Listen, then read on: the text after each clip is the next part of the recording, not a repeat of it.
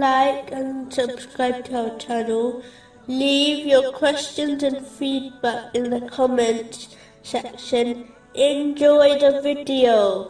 Continuing from the last podcast, which was discussing chapter 20, verse 14. So worship me and establish prayer for my remembrance. In a narration found in Sahih Bukhari, number 528, the Holy Prophet Muhammad, peace and blessings be upon him, advised that the 5 obligatory prayers erases one's sins, like taking a bath 5 times a day, would clean the body of dirt.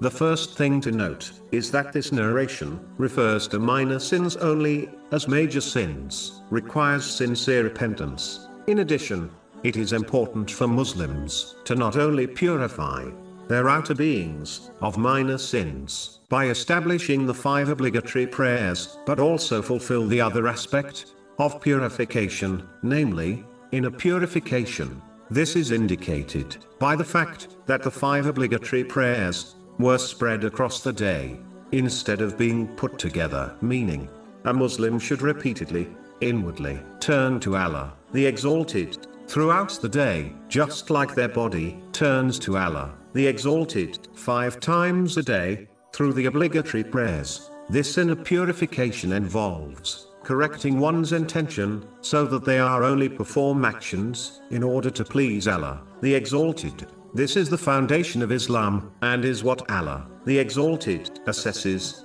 when judging an action. This has been confirmed in a narration found in Sahih Bukhari, number 1. Those who act for the sake of other people will be told to gain their reward from them on Judgment Day, which will not be possible. This has been warned in a narration found in Jami Tirmizi, number 3154. Finally, this inner purification includes learning and acting on the teachings of Islam, so that one removes bad characteristics they possess, such as envy, and instead adopts good characteristics, such as patience. The outer purification is important, but if a Muslim desires to achieve success and overcome all difficulties in both worlds, they must purify their inner being as well as their outer being.